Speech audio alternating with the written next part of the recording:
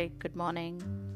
This is Aarti, and today I got a very nice message to read from my Guruji's book.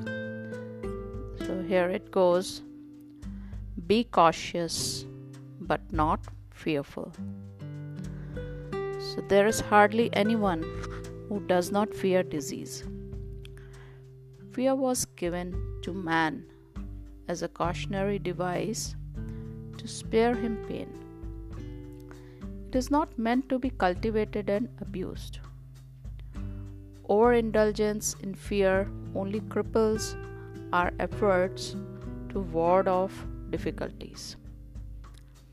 Cautious fear is wise, as when knowing the principles of right diet, you reason, I won't eat that cake because it is not good for me. But unreasoning apprehension is a cause of disease. It is the real germ of sickness. Dread of disease precipitates disease. Through the very thought of sickness, you bring it on yourself.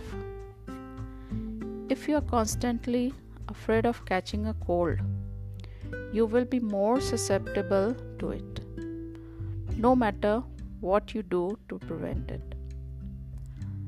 Do not paralyze your will and nerves with fear. When anxiety persists in spite of your will, you are helping to create the very experience you're dreading. So be cautious but not fearful. There is hardly anyone who does not fear disease.